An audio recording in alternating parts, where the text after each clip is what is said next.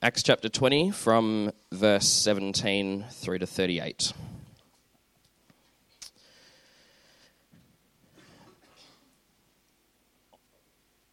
From Miletus, Paul sent to Ephesus for the elders of the church.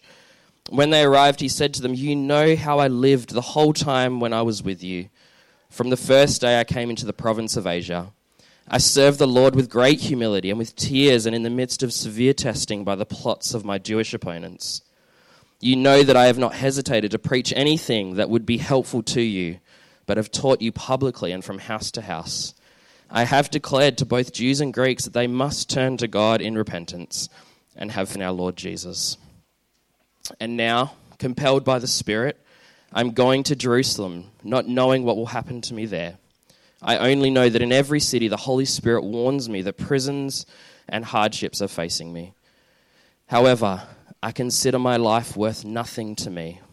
My only aim is to finish the race and complete the task the Lord Jesus has given me, the task of testifying to the good news of God's grace. Now I know that none of you among whom I have gone about preaching the kingdom will ever see me again.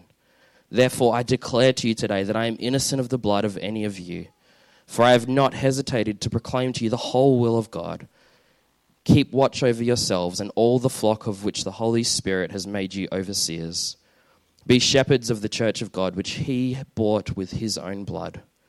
I know that after I leave, savage wolves will come in among you and will not spare the flock. Even from your own number, men will arise and distort the truth in order to draw away disciples after them. So be on your guard. Remember that for 3 years I never stopped warning each of you night and day with tears. Now I commit you to God and to the word of his grace, which can build you up and give you an inheritance among all those who are sanctified. I have not coveted anyone's gold or silver or clothing. You yourselves know that these hands of mine have supplied my own needs and the needs of my companions. In everything I did, I showed you that by this kind of hard work we must help the weak, remembering the words the Lord Jesus himself said, "It is more blessed to give than to receive." When Paul had finished speaking, he knelt down with all of them and prayed. They all wept as they embraced him and kissed him.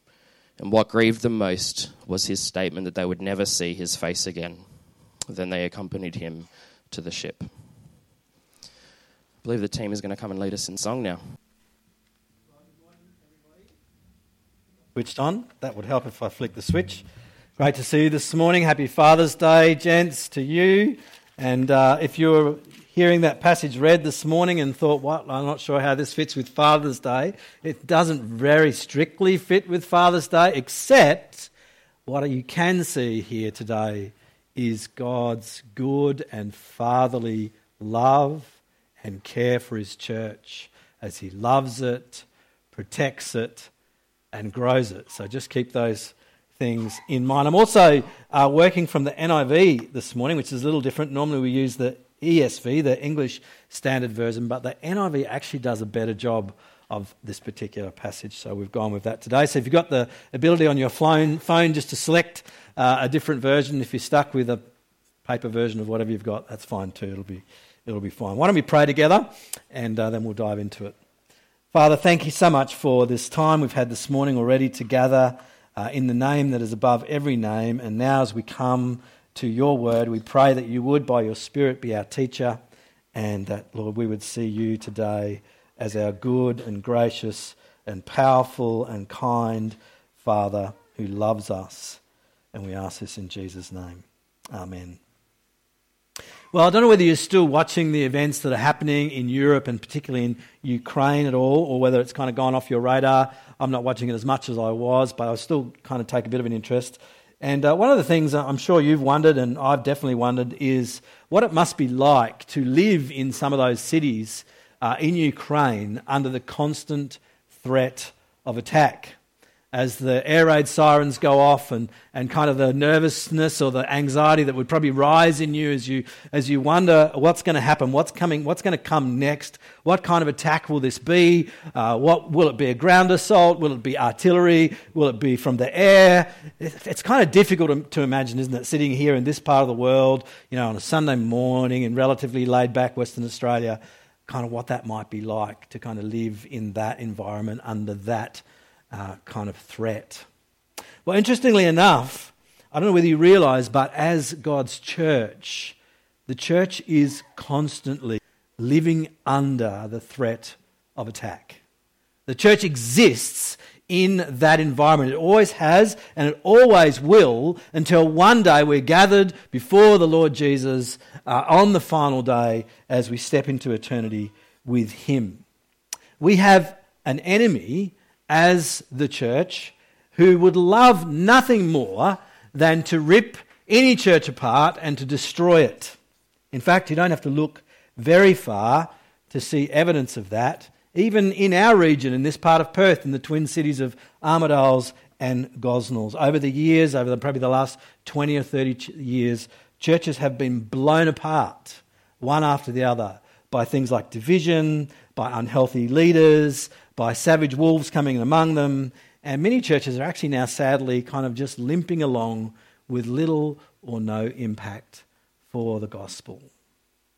And the truth is, this can happen to any church if it fails to do lots of things, but here's two main ones. If it fails to see God's church as He sees it, and if it fails to engage in God's church as He intends. If it fails to see God's church as He sees it, or if it fails to engage in God's church as He intends it. Do you remember the words of the Lord Jesus when He said this to Peter? Peter confessed that He is the Christ, and He said to him, and I tell you, Peter, on this rock, that is on this confession that I am the Christ, I will build my church, and the gates of hell shall not prevail against it. Notice, friends, what Jesus is saying here. He's saying the church will be, not might be, will be under attack, right? The gates of hell are going to come against the church. He's also saying it will not prevail, but the church will grow. I will build my church. Even in that environment, in that context, I will build my church. How will this happen? How's that possible? Well, it's possible by the power of Jesus, our risen and reigning King, of course. Right? But it's possible when we see His church as He sees it and we engage in it as He intends, which is precisely what we see in our passage today that was read for us, that God loves His church, that He protects His church, and that He grows His church. Now let's get our bearings again. From last week, we were kind of on the first part of Paul's missionary journey over here in Ephesus. And he's basically headed off after spending nearly 3 years with them, as we saw last week. He's gone up all the way around here. He's come around and he's heading back, and he's stopped in a place called Miletus, just here. It's not far from Ephesus, so rather than kind of deviate off his journey, he calls the elders from Ephesus to come over and meet with him in Miletus for a really, really important meeting. He's worked out, he's heard that someone is savagely, maybe more than one person, is savagely attacking his character and undermining his ministry in the church at Ephesus. Oh, surprise, surprise. The church is under attack. And this meeting in Miletus with these elders is in response to this attack. And so Paul reminds them, notice in verse 17 through 21, of his character and his teaching, which is being undermined. Did you see it there? Paul sent to Ephesus for the elders of the church. Verse 18, when they arrived, he said to them, "You know how I lived the whole time I was with you. From the first day I came into the province of Asia. I served the Lord with great humility and with tears, although I was severely tested by the plots of the Jews. You know that I have not hesitated to preach anything that would be helpful to you, but have taught you publicly and from house to house. I have declared to both Jews and Greeks that they must turn to God in repentance and have faith in our Lord Jesus. Notice what he says. Guys, you know me. You know how I lived among you for those 3 years. You know how I taught you while I was with you for those 3 years. Yes, there are those who are trying to undermine his ministry, but he says, you know me. You know what I was like. In verse 22 to 25, it's clear that the future of Paul's ministry is probably going to be fairly similar to the past that has happened. His ministry is not going to change. He talks about heading to Jerusalem in verse 22 to 25, compelled by the Spirit of God, he's going to Jerusalem, not knowing what's going to happen to him. He has no idea. He just knows that that's where God is calling him, so he's going to go there. He does know that in every city the Holy Spirit warns him that prison and hardships are facing him. So suffering's up ahead. He doesn't kind of go, oh, well, I'm going to go this way then.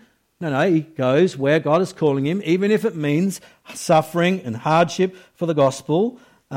What is the most important thing for him? Verse 24, however, I consider my life worth nothing to me if only I finish the race and complete the task the Lord Jesus has given me. What's that task?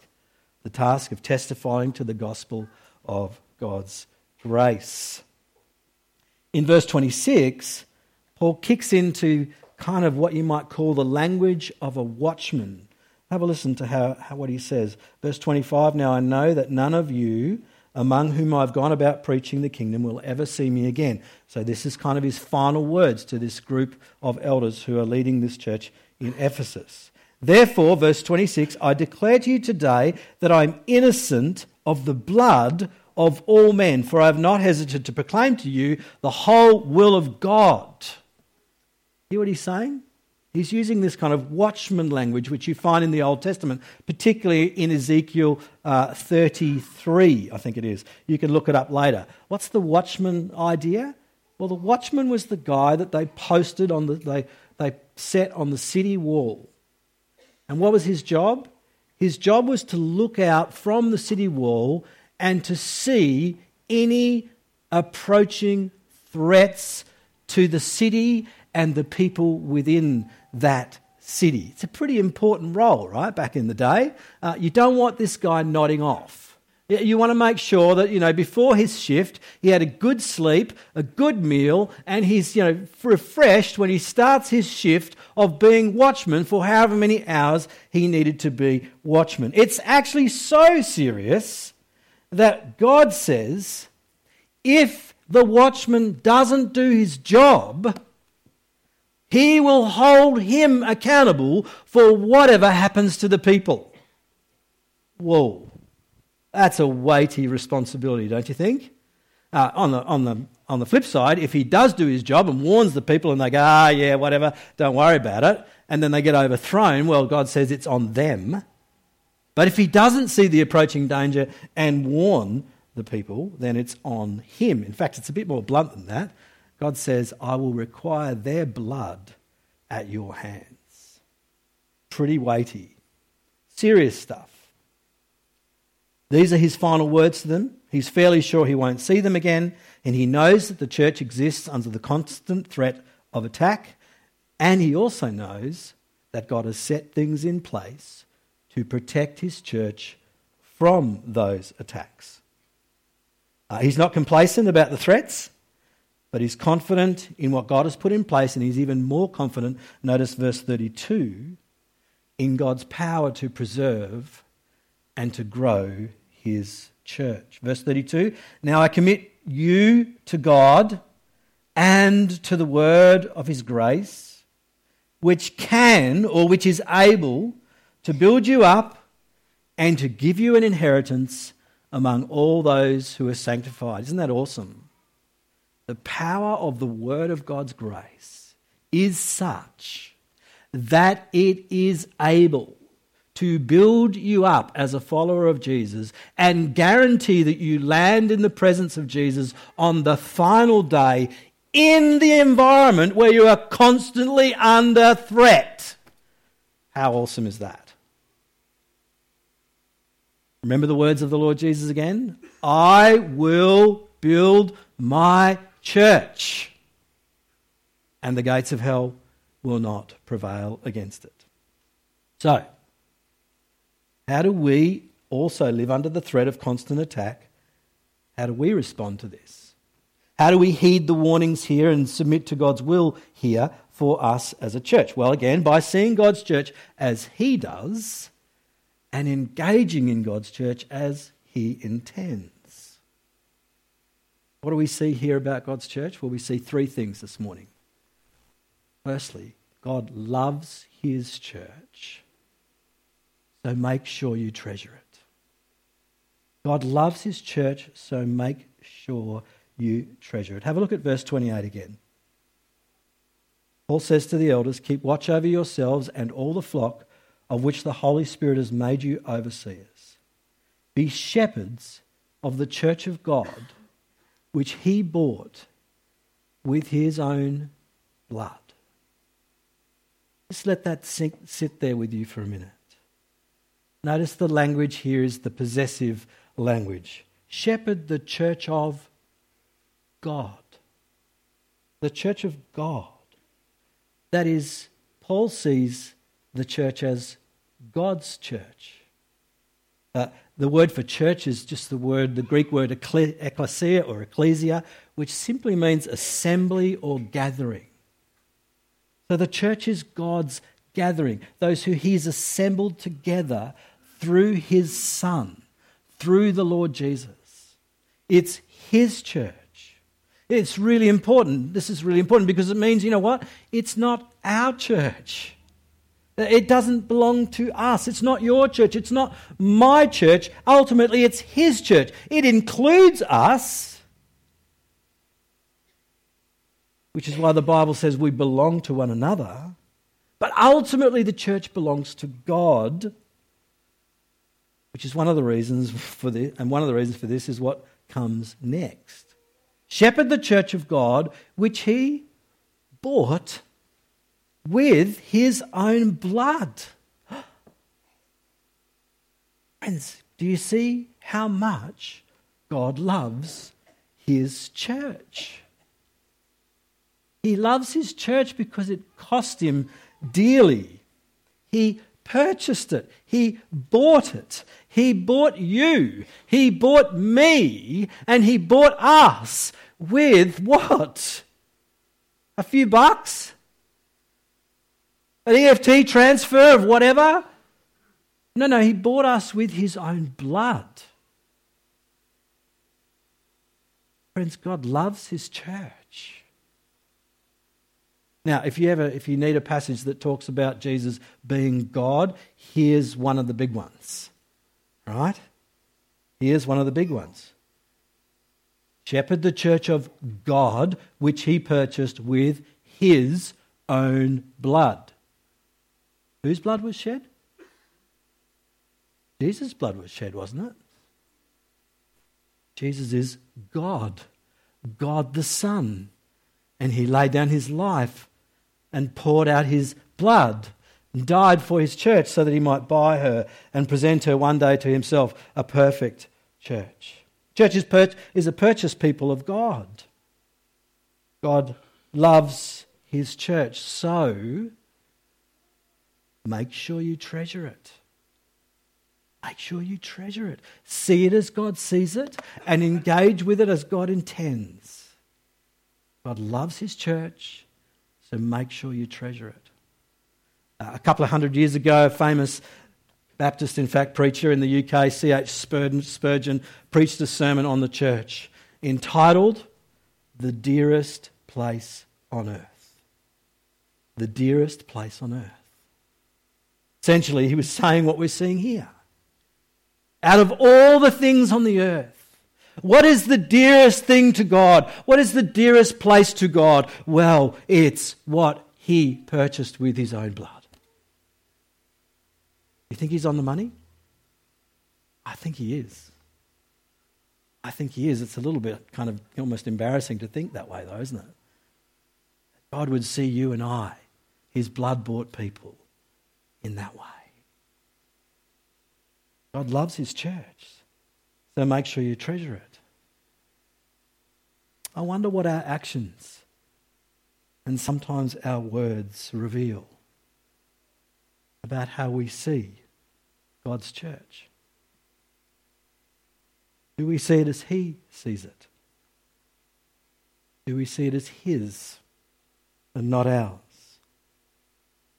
Do we treasure it? Or sometimes do we just kind of tolerate it? I wonder for some of us if we actually insult God by our disregard for His church.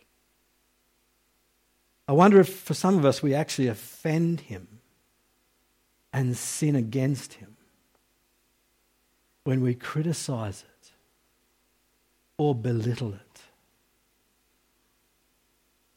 or when we're just plain indifferent to it. I wonder if we need to repent of some of these thoughts and attitudes that we might have about His church. On the flip side, do you see actually how wonderful it is to be part of His church by His blood? This is actually one of the key outworkings of the gospel in our lives, isn't it? He died for us on the cross, for our sins, past, present, future, that we might turn to Him, come to Him, trust in Him, be made His children, and not just that, but become part of His church, His ecclesia, His gathering that He's bringing together through His Son and around His Son. And one day we'll actually see the big gathering of every person, multitude, in the big church, right? I hope you're not averse to big church, because heaven's a big church, right?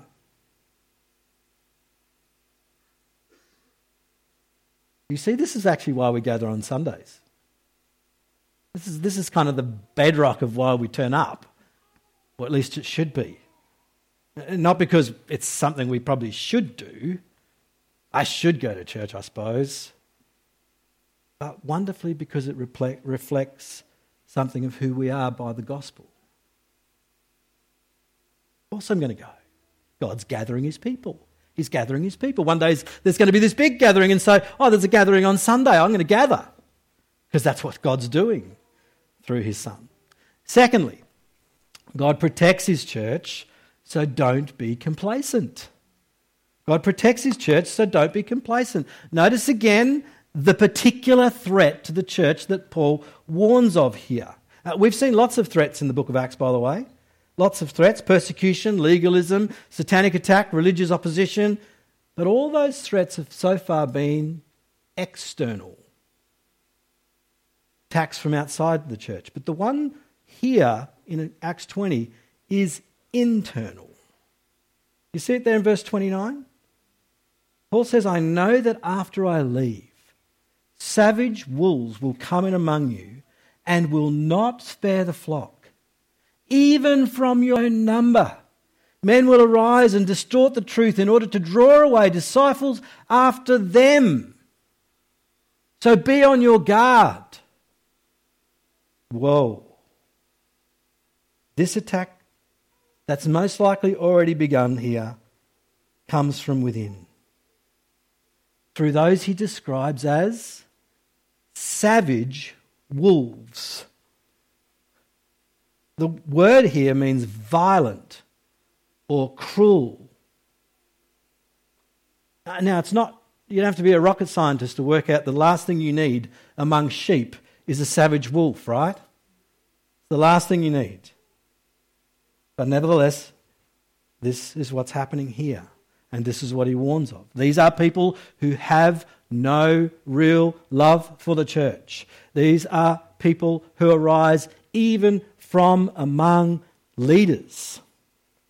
So they come in, they don't spare the flock. In fact, they're prepared to sacrifice the flock in order to achieve their goals or their agendas. They see God's flock not as sheep to be protected and cared for, but rather as food to be devoured. And Paul warns that such people will arise even from among them. what will they do? Well, one of the things they will do is they will distort the truth. They will speak twisted things. They will change the narrative. They will manipulate God's word to get what they want and to gain a following. They are not about God's kingdom and about God's gospel and about being on mission for Jesus. They are about themselves. They are not easy to spot because clearly they don't come in with, frothing mouths and teeth hanging out. They wouldn't get anywhere. They wouldn't get past the front door if that happened, right? They seem to be among the sheep. But then they start to show their true colours. So how does God protect his blood-bought church from such people? Well, here he does it through biblically appointed shepherds or elders. He calls these guys over to Miletus and he says to them, shepherd the church of God. Keep watch of yourself because you're susceptible to sin yourself as a leader, but keep watch of yourself and over the flock which the Holy Spirit has made you overseers of. Friends, can I just say to you, this is the challenge of Christian leadership and particularly of shepherds. And I don't know whether you know, but it's not an easy role at times. It's personally challenging and stretching and taxing. It's front-line warfare. If you step into that role, if the Holy Spirit raises you up for that role and the church affirms you in that role, you will be put right in the firing line of the one who hates the church.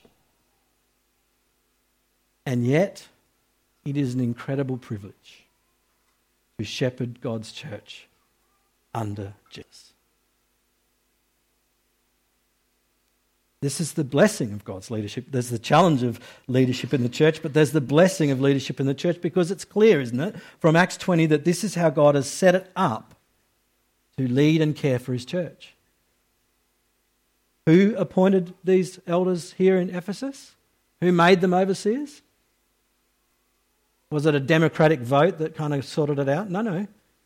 It was the Holy Spirit who made them overseers, who gifted them with what they needed, who raised them up and set them going in that role. And yes, the church no doubt would have recognised them and affirmed them and embraced their leadership and so on. But this is God's idea of how he cares for and protects his church. Can you see the good Father behind this story? Caring for, loving his church, caring for his church, protecting his church, preserving his church. It's a weighty responsibility that he gives to his elders, but it's how he protects his church from these threats. Listen to how the book of Hebrews puts it. Justin, I think, quoted this in his prayer. Obey your leaders and submit to them. This is the letter of the writer of the Hebrews writing to the Christians there. Obey your leaders and submit to them. Why? Because they hold office? Why? Because they're in a position of authority? No. For they are keeping watch over your soul. They are watchmen among God's people. So welcome their leadership. Welcome their guidance. Not as infallible. This is the only infallible word we have.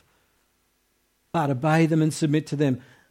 They are keeping watch over your soul, and they will have to give an account to the chief shepherd, the Lord Jesus, for how they've done that. Let them do this with joy and not with groaning, for that would be of no advantage to you. In other words, if you make their job harder and diminish their capacity, who loses out on that? The flock. So let them do it with joy. Support them, encourage them in their ministry. I wonder again if you lived in one of those cities of Ukraine and you went out in the morning, what level of complacency do you think you would find? 0. Because they know the reality of the threat and they know what to do to protect themselves from it. I want to ask you this morning, are you complacent? It's very easy to become complacent in, as I said before, laid back WA. Do you have a she'll be right mate attitude towards God's church and that which might come against it? Can I say if you do, that's exactly where the evil one wants you. Complacent and she'll be right. Thinking there's no spiritual danger for you to be concerned about or wary of. You don't need the ministry of those who are shepherds in God's church. You can do just fine on your own, thank you very much. Friends, that's not what we see here. Can I ask you, do you pray regularly for God's church here at GBC? That He would protect His church? Do you pray for us as your shepherds? I hope you do. If you don't, would you please start? For your elders and their families that are often in the firing line on your behalf, dealing with difficult things so you don't have to. I wonder, do you thank God for them? Are you grateful to God for them? For those He has raised up among us? Do you receive their ministry? Do you take their direction? Do you recognise that the Holy Spirit has put them here for your good? Or sadly, as too often is the case, are you often critical of them, resisting their leadership and their ministry? Maybe even thinking you could do a better job. Hey, come and talk to us. Friends, the threats are real. Godly eldership is to be in place. So don't be complacent. Lastly and briefly, God grows His church, so immerse yourself in it. God not only has put everything in place necessary for His church's protection, He's provided everything necessary for His church to prevail. Look at verse 32. Now, Paul says, I commit you to God and to the word of His grace, which can build you up and give you an inheritance among all those who are sanctified. Notice what he does. He commends them or entrusts them to God and the word of His grace. Yes, the threats are real, but he's not going to be there with them anymore. He doesn't even think he's ever going to see them again. So he entrusts them together as a church to God and to His gospel. And he does so with a high degree of confidence. Did you notice that? Confidence in the face of threats, both external and internal. Verse 32 again, which is able or which can build you up and give you an inheritance. That little word able or can, you don't see it initially, but the word there is the Greek word dunamai, from which we get the word dynamite. It's in that same kind of family of words, right? So it's this idea of explosive power, unlimited power. So what has that? The word of His grace. The good news of Jesus, crucified for sinners, risen, reigning and returning. Paul commends them to God and to that word, which is dunamai, able to build you up now and to land you there then, regardless of what comes your way. See, the gospel is not only powerful to save you, it's powerful to keep you. And so Paul commends them to that gospel. And so the picture here is of believers entrusting one another to God, looking to Him, praying for one another to Him, and gathering around the word of His grace and growing in it and learning from it and being changed by it and being built up through it. That's the picture. And that's what we're to do. Because God grows His church like this. So, don't remain detached from it. That would be to cut off the lifeblood from you. No, immerse yourself in it with others around the word of His grace before God Himself. God grows His church, so immerse yourself in it. Friends, in conclusion, how we need to see God's church as He sees it. Not kind of the distorted pictures that we sometimes have or others have. No, how does God see His church? That's how we need to see it. And then we need to engage in it as He intends, for His glory and for our good. He is a good Father. He is the ultimate good Father who loves His church, who protects His church, and who grows His church. So let's come to Him and entrust one another to Him this morning.